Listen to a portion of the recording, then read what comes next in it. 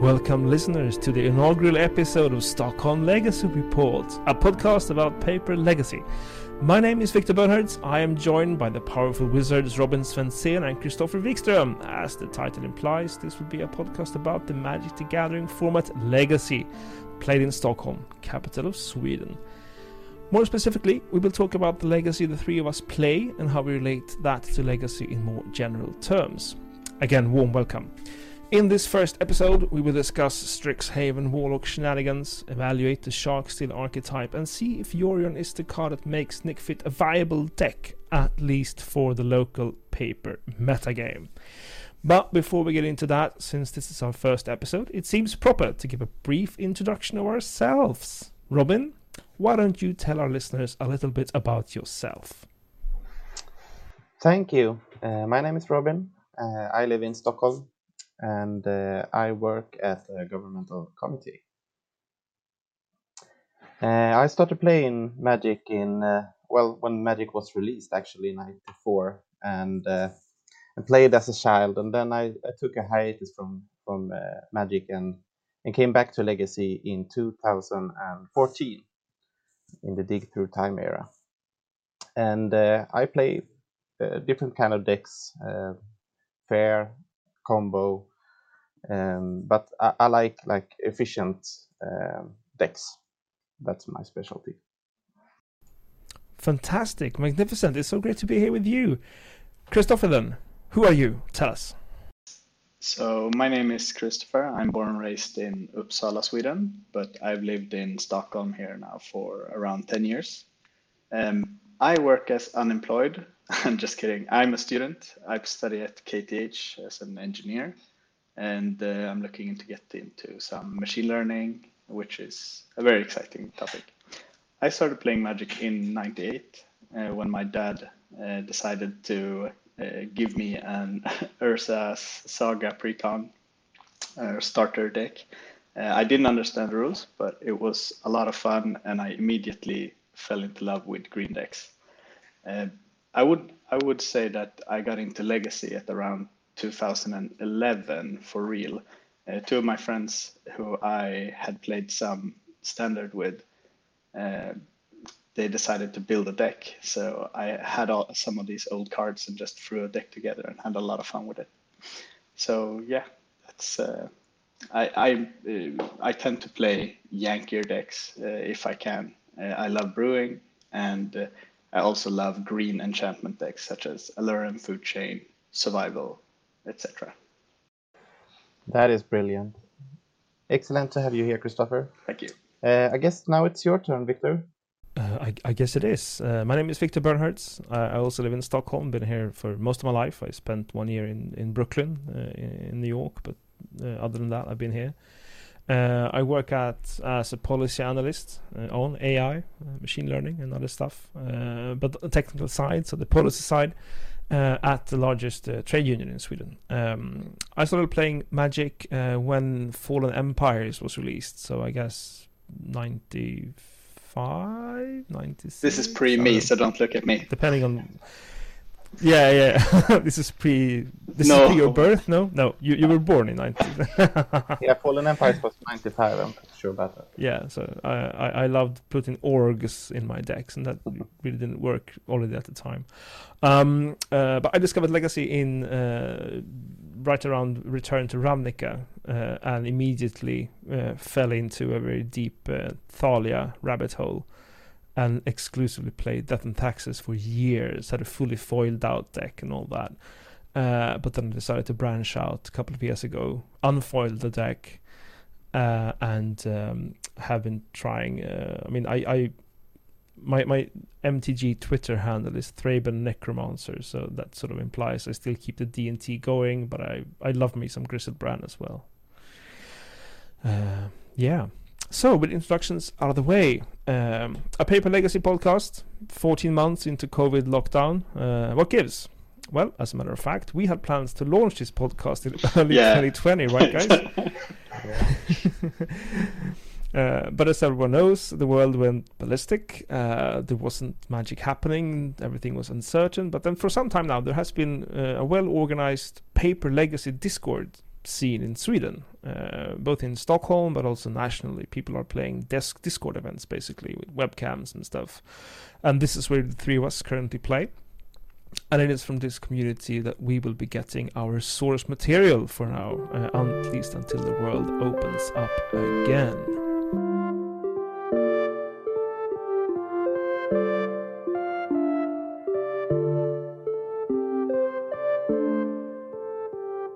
Yep.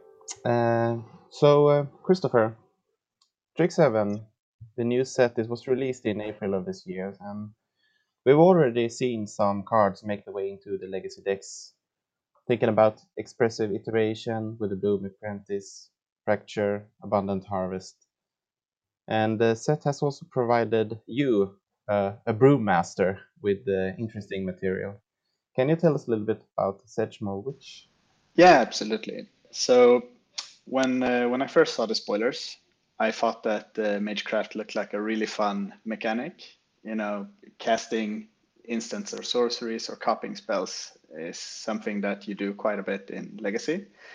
And I'm not really the biggest fan of the Smog decks. I think they have potential. They look strong. They can do a very powerful thing, but in just the cards on their own are also quite good.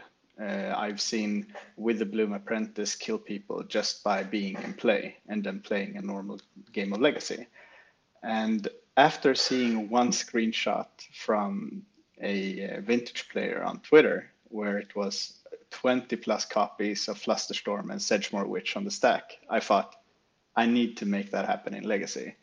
Somehow, I don't know how, but I need to put Flusterstorms in the main deck. I need to build a really stupid deck that's fun to play, but also can pack a punch against some parts of the meta. So my brewing process usually looks at a certain interaction that I enjoy. And another thing that I picked up on Twitter was someone trying to make up for the Daze Temple loss by adding Growth Spiral into the deck. And I thought, okay, so if we can cram a Mystic Sanctuary into a Sedgemoor Witch deck, we might actually have some sort of selection to what instance of sorceries we would like to play. So I started building around that and then finally landed around something that I think works quite good now. I've had some exams coming up. Well, they are coming up, so I haven't played as much as I would like. But the deck so far looks like this. 3 Snapcaster Mage, 2 Leovold, 3 Sedgemoor Witch, 1 Uro, 4 Abundant Harvest, which is one of the newest cards that was released. It's a very good cantrip. I'm on the team cantrip side. 4 Brainstorm, 2 Fatal Push, 2 Flusterstorm, 4 Ponder, 1 Unearth, 2 Abrupt Decay, 4 Daze, 4 Growth Spiral, 1 Night's Whisper, and 4 Force of Will. 2 Island, 10 Blue Fetches, 3 Underground Sea, 3 Tropical Island, and a Mystic Sanctuary.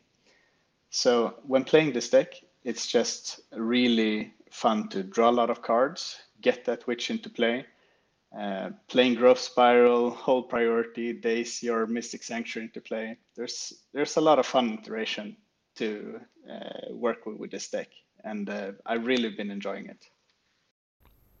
So can you just tell us, what does Sedgemoor Witch actually do and look like? Yes, so Sedgemoor Witch, aka the black monastery mentor that people call it. I'm not really sure if it's a mentor, but I really enjoy it. So it's a 3/2 menace for 2 generic, 1 black that has a ward, pay 3 life, which means that if someone targets it with a spell or ability, they have to pay 3 life or counter, or that ability or spell gets countered.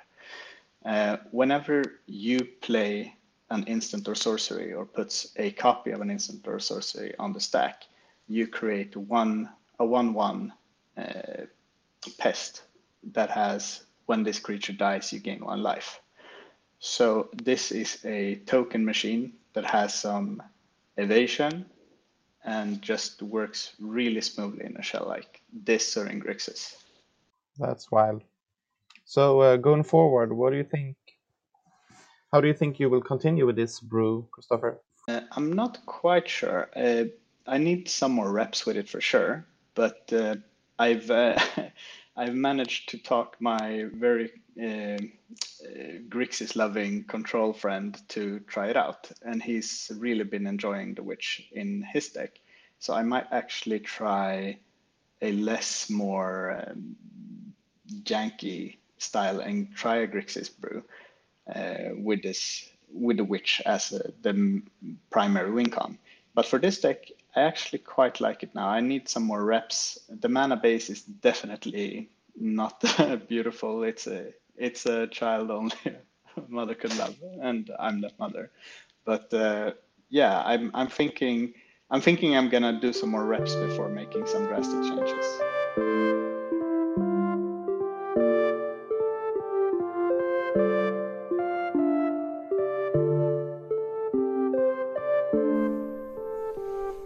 Cool. Well, you gotta love yourself a warlock. Robin, gonna turn to you now. You've been sleeving up one of the breakout cards from 2020, Shark Typhoon from Ikoria, together with the 2001 classic Standstill from Odyssey. How has this archetype been working out for you? Well, it's been working out pretty well. I when I started playing Legacy, it was during the top Miracle era, and then the blue and white control deck was like a sworn enemy, and I played Food Chain, which was one of the decks that could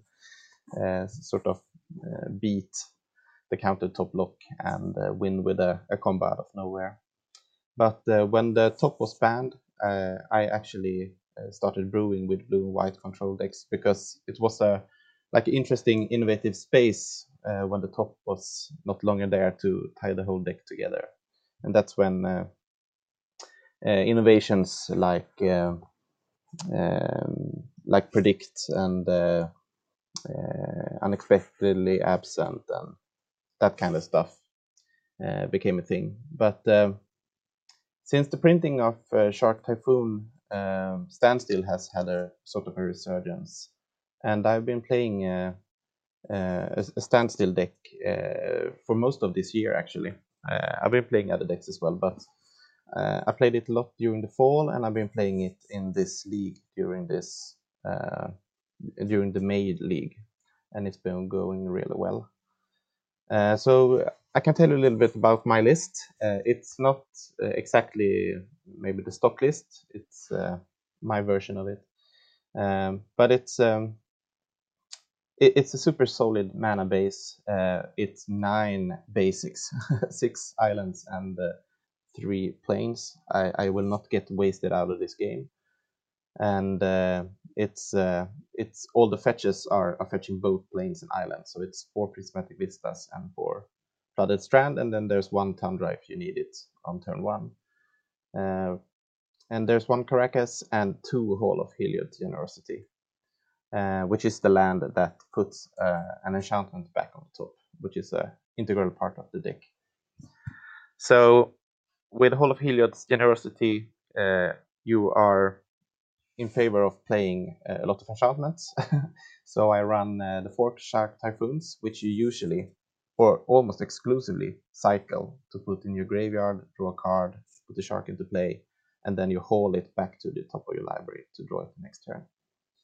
And there's 4 Standstills, and then I run 4 more enchantments, 2 Myth-Realized and 2 Periphery Nodes, which I will be talking about a little bit when I speak about the removal package. And I play a little bit more, maybe win cons you can say, than I think the average Shark Steel deck will do. So I play Gideon of the Trials and Gideon Ally of Zendikar, like a Gideon tag team.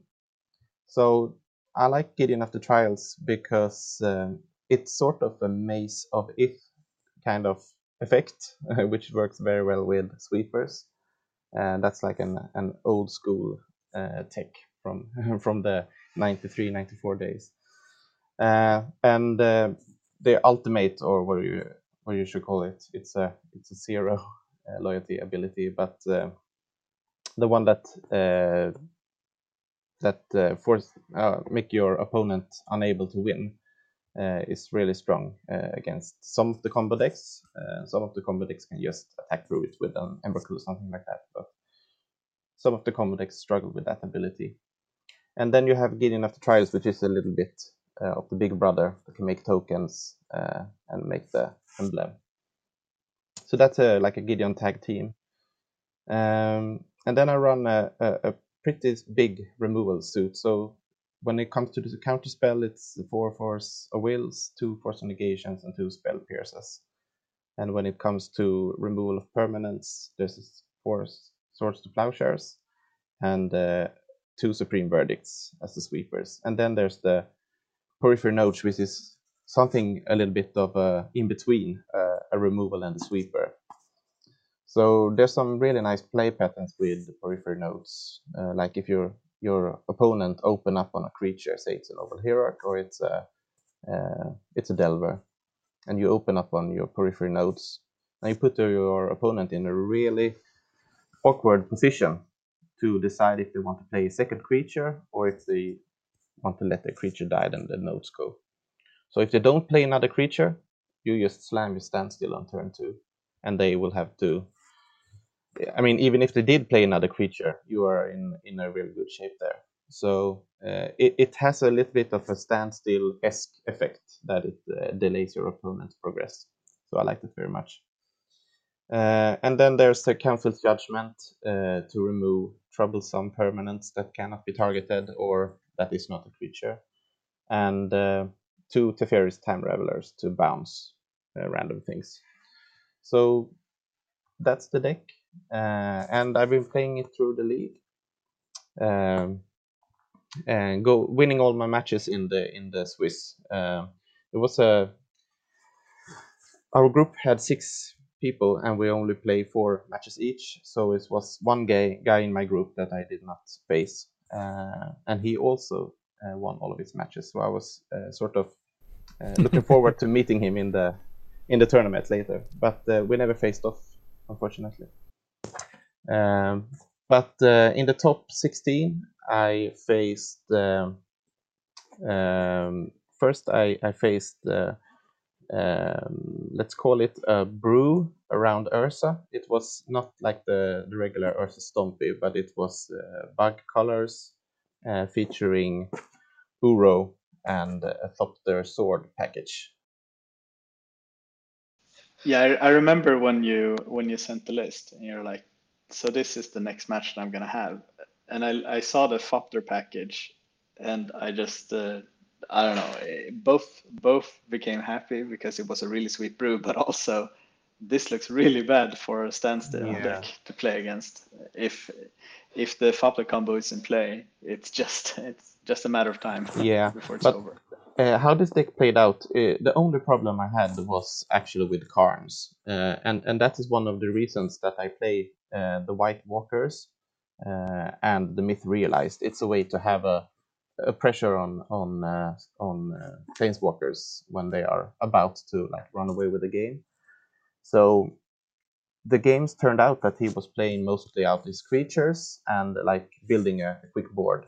And luckily for me, I drew my sweepers and could follow up with standstill or Planeswalker on my own. So I think the matches turned out to be easier than I expected them to be, and I did not see the Thopter Foundry. Or actually, I did see it in game 3, but then I had the Stone Silence already out, so it was not usable. So that was yeah, that sounds pretty sweet. It was nice. And on the other side of the bracket, the person from my group which played which I was talking about that also 2-0'd all of his matches, he played actually a Grixis brew around Sedgemoor Witch, which was really cool, featuring expressive iteration and a small smog package to make infinite tokens when necessary. So it was really cool, but he got beaten up by blue and green Omnitel, and it was a really strong list, I think. No Coatls, no Uros, just Veils, counter spells, ways to find your show and tell, and then the package. So a really combo-centric version.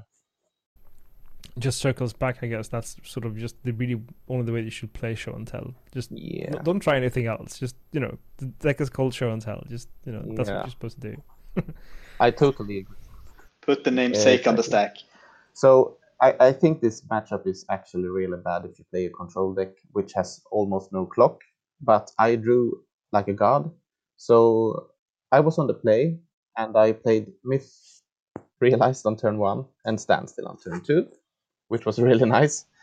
And so we had to battle on my Standstill. So I got the force out of his hand, and then I forced back because I had a force of negation as well on the hand. So he had to break the Standstill and try to jam his show and tell, and I had another counter for that.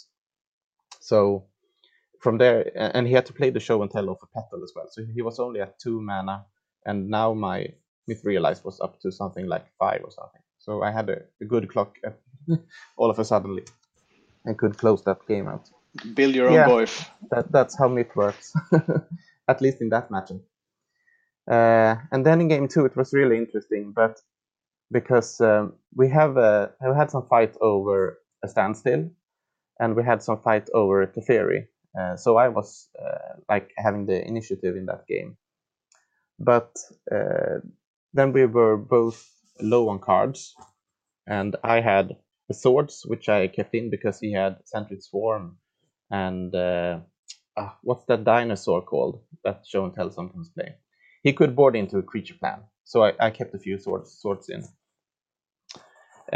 So he played a show and tell to put in a naked Griselbrand, which I could bounce with Caracas. And he could only draw 7 cards because he was at 14. And he didn't draw the combo, so to say. So I could bounce the Griselbrand, and I put in a Shark Typhoon on the show and tell. So it was an enchantment in the play. So I could just make a lot of guys and win the game from there. So that was pretty nice to win a hard matchup as Omnitel. And then there was the finals, which I faced a blue and white mid-range deck. So it was a blue and white finals in this league. And that deck was it was a control killer in my opinion. It played 3 Hull Breachers, and it played 3 True Name Nemesis, and it packed a lot of counter spells. And it played also 3 what is called the apparition, the white apparition that exiles a thing upon entering the battlefield. So that card was so strong against my proactive cards. Like I like to play cards that will be hard to deal with, such as Realized or the white Planeswalkers. But he could just remove them with the apparition. So that was really strong, and he like forced my Supreme Verdicts with the board, and then followed up with the True Name Nemesis that I had real problems getting rid of. Yeah, I saw that it was streamed on Twitch, and it looked like a struggle. And it's also such a feel bad when you play a Standstill deck and you know that your opponents are on cards such as Hull Breacher, because if they get to squeeze one in, it's just the worst feeling in the world when you have to crack your own Standstill. It's just it's terrible. I mean, I was playing around Hull Breacher almost all of the game, and I think that kind of tempo loss also mattered a lot. And in game 1, I had to I think it attacked me like 5 turns before I get to remove it, because once he had it in play, he could just defend it with his counters. So it was an interesting matchup, and it was a brew that I faced, so I had not tested against anything similar to it before, and I think maybe I should have played a little bit different and not fight about my spells, only fight about his spells. with my own counter spells because his True Name was so hard to deal with. But it's easy to say. Maybe I should have just let him force my cards and believe in the long game with Heliod. So, but I lost that 2-0 and came second in the league. But I've been really liking this Sharksteel deck. It's been so strong against the fair decks and decent against the complex. Do you think that you will continue playing standstill decks moving forward? Yeah, absolutely. I mean, when the meta becomes a Delver meta, which it may be now with the expressive iteration moving into the both Rug and UR Delver decks, I really like the standstill decks to beat up on that kind of strategies. But if the meta becomes more mid-rangey, maybe I will play. Maybe I will play some Delver instead. I like to play the deck that is in sort of in opposition of the tier 1 deck. Well, I mean, you made finals, so I mean that's a good thing. Yeah, absolutely. Playing the right deck, I guess. Yep. Yeah, I've played against you quite a bit with this deck this autumn and spring, and it's really been fun playing against the standstill deck because most of the time when I sleeve up the deck, I just want to burn people out with some red spells, but your deck actually looks functioning. But I really enjoyed some of the play patterns you mentioned, like the Periphery Nodes and also the Gideon that can put out the emblem that prevents your opponents from winning. So strong against Doomsday with Fastest Oracle or just Storm. It's such a pain to play against if you're on one of those. I'm not gonna attack you for lethal. I'm gonna do my own thing or tendrils you or something, and it's just sounds like such a nightmare to have fixed. Like you imagine jamming your Doomsday, and you're thinking next turn I'm gonna win with a Cavern with Fastest Oracle, and there's nothing they can do. They just play a Gideon and say you can't win the game. It's over. I mean, just for reference for people who may not be familiar with planar chaos enchantments, Porphyry Nodes is a 1 white mana enchantment that has the text, at the beginning of your upkeep, destroy the creature with the least power. It can't be regenerated. If 2 or more creatures are tied for least power, you choose one of them. When there are no creatures on the battlefield, sacrifice Porphyry Nodes. I hadn't seen this card before you played it in this league. Yeah, yeah, you might have seen the green one, the Drop of Honey, which is also very. It's one of the color shifter ones, but it's a very nice card together with the Heliod's. This also slightly more affordable than Drop of Honey. Yeah, a little bit. Yeah, it's a cool card. I mean, I like what it do with the play patterns, but sometimes it's also really frustrating when your opponent have a like an onboard onslaught and you just want to remove something. You have to wait until your next turn to kill his worst guy. So that's a little bit annoying. And I had this this event in the finals where I had killed one of his apparitions, so I had a spirit in play on my side, and he would only attack with his true name, so I could never trade with my spirit. So I had to kill my own spirit as the first creature with the Periphery Node. So that was really annoying. I mean, I have built my deck to not really have any creatures unless I'm starting to jam the sharks. So yeah. That's some bad UX.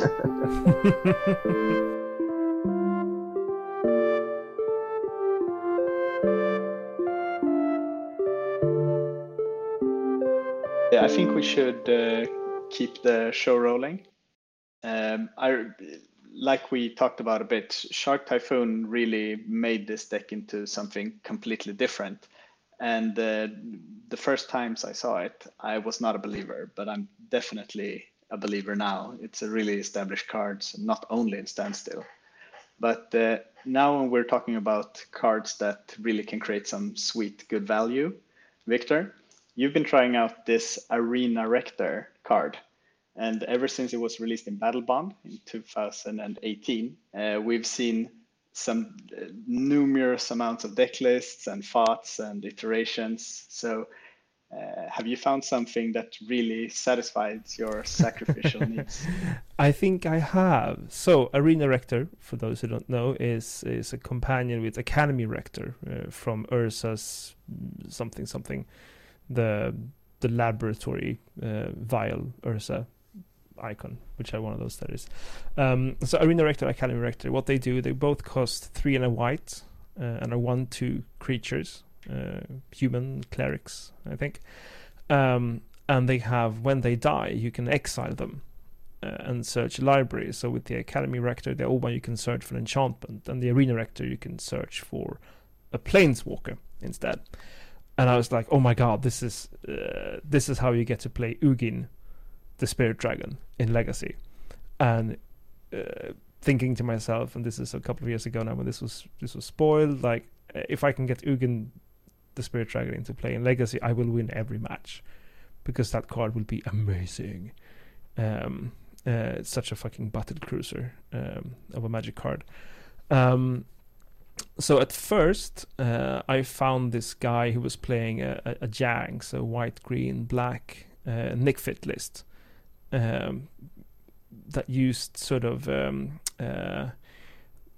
there's this green enchantment from Magic Origins that you sacrifice a creature, you get to search for another creature. Sort of a very evolutionary leap, exactly, that's what it's called. Poor man's sort of modern times survival, I guess, in a way. So you sort of sacrifice the number 1 Nick Fit card, which is Veteran Explorer, and you find yourself a Rector, and you sacrifice the Rector with the mana you got from Veteran Explorer, and then you chain on, so to speak. That deck was interesting. It played like Lilianas, and it played Ugins, and also played a Karn package. But at the same time, just after this, I sort of had started playing this deck properly. Much more powerful Legacy cards came around, because we all remember this was in the time of War of the Spark and onwards, when sort of every set broke Legacy in half, had to ban a couple of cards, and next set comes around, broke Legacy apart. And I mean, Nick Fit, which is an archetype based around Veteran Explorer and things, I mean, isn't a really good deck to begin with, let's be honest about that. And trying to play a sort of a fun but subpar deck in an Underworld Breach, Uro, Oko, Ren 6 metagame, it doesn't really work. So I had to put things on hold, and I had to sort of rethink my strategy. And so then I started to brew, inspired by some Japanese players, a white-black Stompy list. So lots of Soul Lands, Chalice of the Void, Trinisphere, these types of cards, and Cavern of Souls for the humans. Because the key thing with the Rectors is that the hardest part of the deck is finding a way to sacrifice them. You have to kill them. So in the first Nick Fit package, I tried killing them with Pernicious Deed, but that's way too slow. Swords to Plowshares just really gets there ahead of you, because you have to spend turns just waiting to have mana to activate your Pernicious Deed and so on. It didn't really work. So in this black-white version, you can play a deck that plays 4 Chalice of the Void and 4 Cabal Therapy at the same time, which was funny, because you don't really need the Cabal Therapy to resolve. You just need to cast it to sacrifice your Rector. So sweet. It was really sweet, and with that black-white version, I had some fun, in local paper events. I remember losing to that with Snowco. That was a terrible experience. That was so much fun. Turn 3 Ugin, and just like... Yeah, from a cavern as well. Yeah, from a cavern. What are you going to do now? It's like, I don't know. Guess I'll go home. But also, it didn't really hold up, because it was quite inconsistent. Like, there will be these games where just you would never draw your Rector, because there's no way to find them. So it was really sort of very hit and miss type of deck building, and again, also, of course, also a deck trying to do 2 things, trying to be a stompy deck, but then I'm gonna win with this 2-card sacrifice combo. It's just play a regular stompy deck and you'll win faster, I guess. Was my evaluation. But then I have during this winter, again, the Japanese players teaching me their ways. And this Japanese guy who's done 2 top 8s of I think challenges on Magic Online on a Yorion Nick Fit deck. So Yorion, of course, being a card that makes you play an 80-card main deck instead of a 60-card main deck. And I'm like, well, why would you want to do that? And I'm going to quickly run you through the list, which explain why you want to do that. So we have Veteran Explorers, because again, we're back at Nick Fit. We have the Rectors, 3 of each in the main deck. 3 Karns, 1 Ugin. That's the only Planeswalkers. No Liliana, no shenanigans, no Nicol Bolas, nothing like that. Just very plain. A Karn package and 1 Ugin. And you go to Instants and Sources, you play 25 of these. So you play 4 Crop Rotation. And this is to fetch your number 1 sacrifice card, which is Phyrexian Tower. Which taps for black or taps to sacrifice...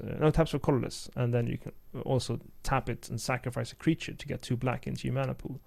So I sacrifice a land, which is the best sacrifice outlet I have discovered, because you can put them into play for free and they're difficult to remove. And you play... so then you play 3 Toes of Plowshares, 4 Assassin's Trophy. And Assassin's Trophy is really good with another card in this deck, which is Opposition Agent. The combination of Veteran Explorer, Opposition Agent is cruel. So Opposition Agent, of course, is a fairly new card for 2 and a black, a 3/2 flash. That whenever an opponent searches a library, you get to search a library instead, and you get to exile the cards and play them at your leisure, basically. So you kill your Veteran Explorer and you search your opponent's deck for 2 of their basic lands, and you can put them into play subsequently. It is very dirty. And of course, Assassin's Trophy is a removal of any permanent that makes your opponent search for a basic land as a reward for you removing their permanent over cheaply. But then, of course, with the Opposition Agent, you also get their land instead. People have scooped to this. And also the added value of just having to tax your opponent's deck on basics, because you're already using Veteran Explorers, so they fetch out all their basics, and then you have this instant speed Vindicate that just picks out anything when they don't have anything left. It's very, very annoying. I've been on the wrong side. And then you have 3 Vanishing Verses, which is the black-white new removal of any monocolored permanent. 4 Cabal Therapy, 3 Thoughtseize, because again, you have to play 80 cards. You can put all the good stuff in there, and then 4 Living Wish. And this is sort of when everything came together for me. Like, of course, you have the Karn Wishboard package, but you also have a Living Wish Wishboard package. You can put your Academy and Arena Rector in the sideboard and find them. So by using Living Wish methods, you have more copies of your card, basically. And then we go quite heavy on the enchantments. You have 4 Abundant Growths, which is sort of fixes your mana, and it's nice to bounce with Yorion. It gives you some value. And then you have 1 Curse of Misfortunes, which is a curse from Dark Ascension that allows you to search for other curses in your upkeep. And those other curses you have are Curse of Deathhold, which give your opponent's creatures -1/-1, and Overwhelming Splendor, which makes your opponent's creatures 1/1s. Also, they can't activate any abilities unless there are mana abilities. Incidentally, they can't fetch with these. Then you have Dovescape, because why not? Combos fairly well with Curse of Deathhold. And then you have Omniscience, because since you play 4 Living Wish, if you have a Living Wish on hand, you sacrifice an Academy Rector for Omniscience. You can fetch from your sideboard Emrakul the Aeon's Thorn, and then play Emrakul and just win by playing Emrakul, which has happened several times. So this is I would say this is the most insane list I've played. I'm usually a person who plays like stock lists of D&T, Reanimator. I've dabbled in blue decks and such, but haven't really been... I've never tried something that feels this innovative. Also, again, because you have Living Wish, you also have 1 Phyrexian Tower in the sideboard, so you can find your best land. And this has been going pretty well. In this last tournament, I went 4-0 in the group stage. Then, of course, since I have a family, I couldn't play the top 8 anyway, so I scooped in the top 16. But I got to beat UR Delver, got to beat Goblins, I beat Infect, and I beat, I think the last one was a Grixis deck. I'm not sure now. But I mean, the deck had some values to it, also because they really don't know what's going on. So you go like turn 1 Savannah, turn 2 Cavern of Souls Human. They're like, okay. Turn 3 sort of just play Go, and then you flash in Opposition Agent, play a Rector, sacrifice it to your stuff, and then just what just happened? I lost to Emrakul out of this 80 card Nickfit deck. Yeah, it's pretty sweet list for sure. I really like the. I mean, if you would have revealed Yorion at the beginning of me sitting in front of you playing, and then went like non-blue card, non-blue card, non-blue card, I'd be shaking. I think, what's going on? The deck's weakest nemesis is Robin's main deck, Gideon Ally of Zendikar. Makes Dovescape horrible. Yeah, it was funny experience when I altered it and my doves were better than his. Like, you have 2/2s. Well, I've been playing it. Yeah, exactly. I've been playing against it a fair amount, and it's been beating me as well a lot of the times. Turn 3 Ugin is not pretty, but it seems a little bit high risk, high reward combo when you don't play the blue package of Brainstorm and Ponder and the counter spells. But will you keep playing this deck, Victor? I think I will. I mean, this list feels fairly tuned. But then again, it's an 80 card list of 3 colors that also has really good mana fixing. I think there's lots of opportunity. I mean, for example, the Vanishing Verse are a new addition from Strixhaven, and the guy who sort of I found this deck at, he sort of top 8'd before without the Vanishing Verses, but he sort of instantly put them in. And I think, I mean, there are a lot of enchantments in the history of Magic the Gathering. I mean, Robin, you played for many years ago. You played a Nickfit deck that had a card that we always call Wyrm Machine, but Yeah. but it's actually called, what is it called? The Convergence. Yeah, Sandworm Sandworm Convergence, like this enchantment that gives you a big worm every turn, hence Wyrm Machine. I mean, there's so many things you can jam into a Nickfit Yorion deck that are going to be both sweet and good. At least I've said in the entrance of this episode, good enough for a local paper meta game. I don't know if I would be confident bringing this to sort of a Grand Prix and sort of with high ambitions of spiking. But then again, that's not me, so I'm happy. And with that happiness, we have arrived at the end of our first episode of Stockholm Legacy Report. Thank you for staying with us through the end. I hope you've enjoyed this. Of course, for us, this will be a learning experience, and we look forward to continue. If you had a good time, a great way to thank us for that good time is to tell a friend about this podcast so that they might also enjoy it. And with that, I want to say thank you very much, Robin Svensson and Christopher Wikström, Powerful Wizards. My name is Victor Bernhards, and until next time, may the variance shift ever in your favor. Bye-bye. Bye bye.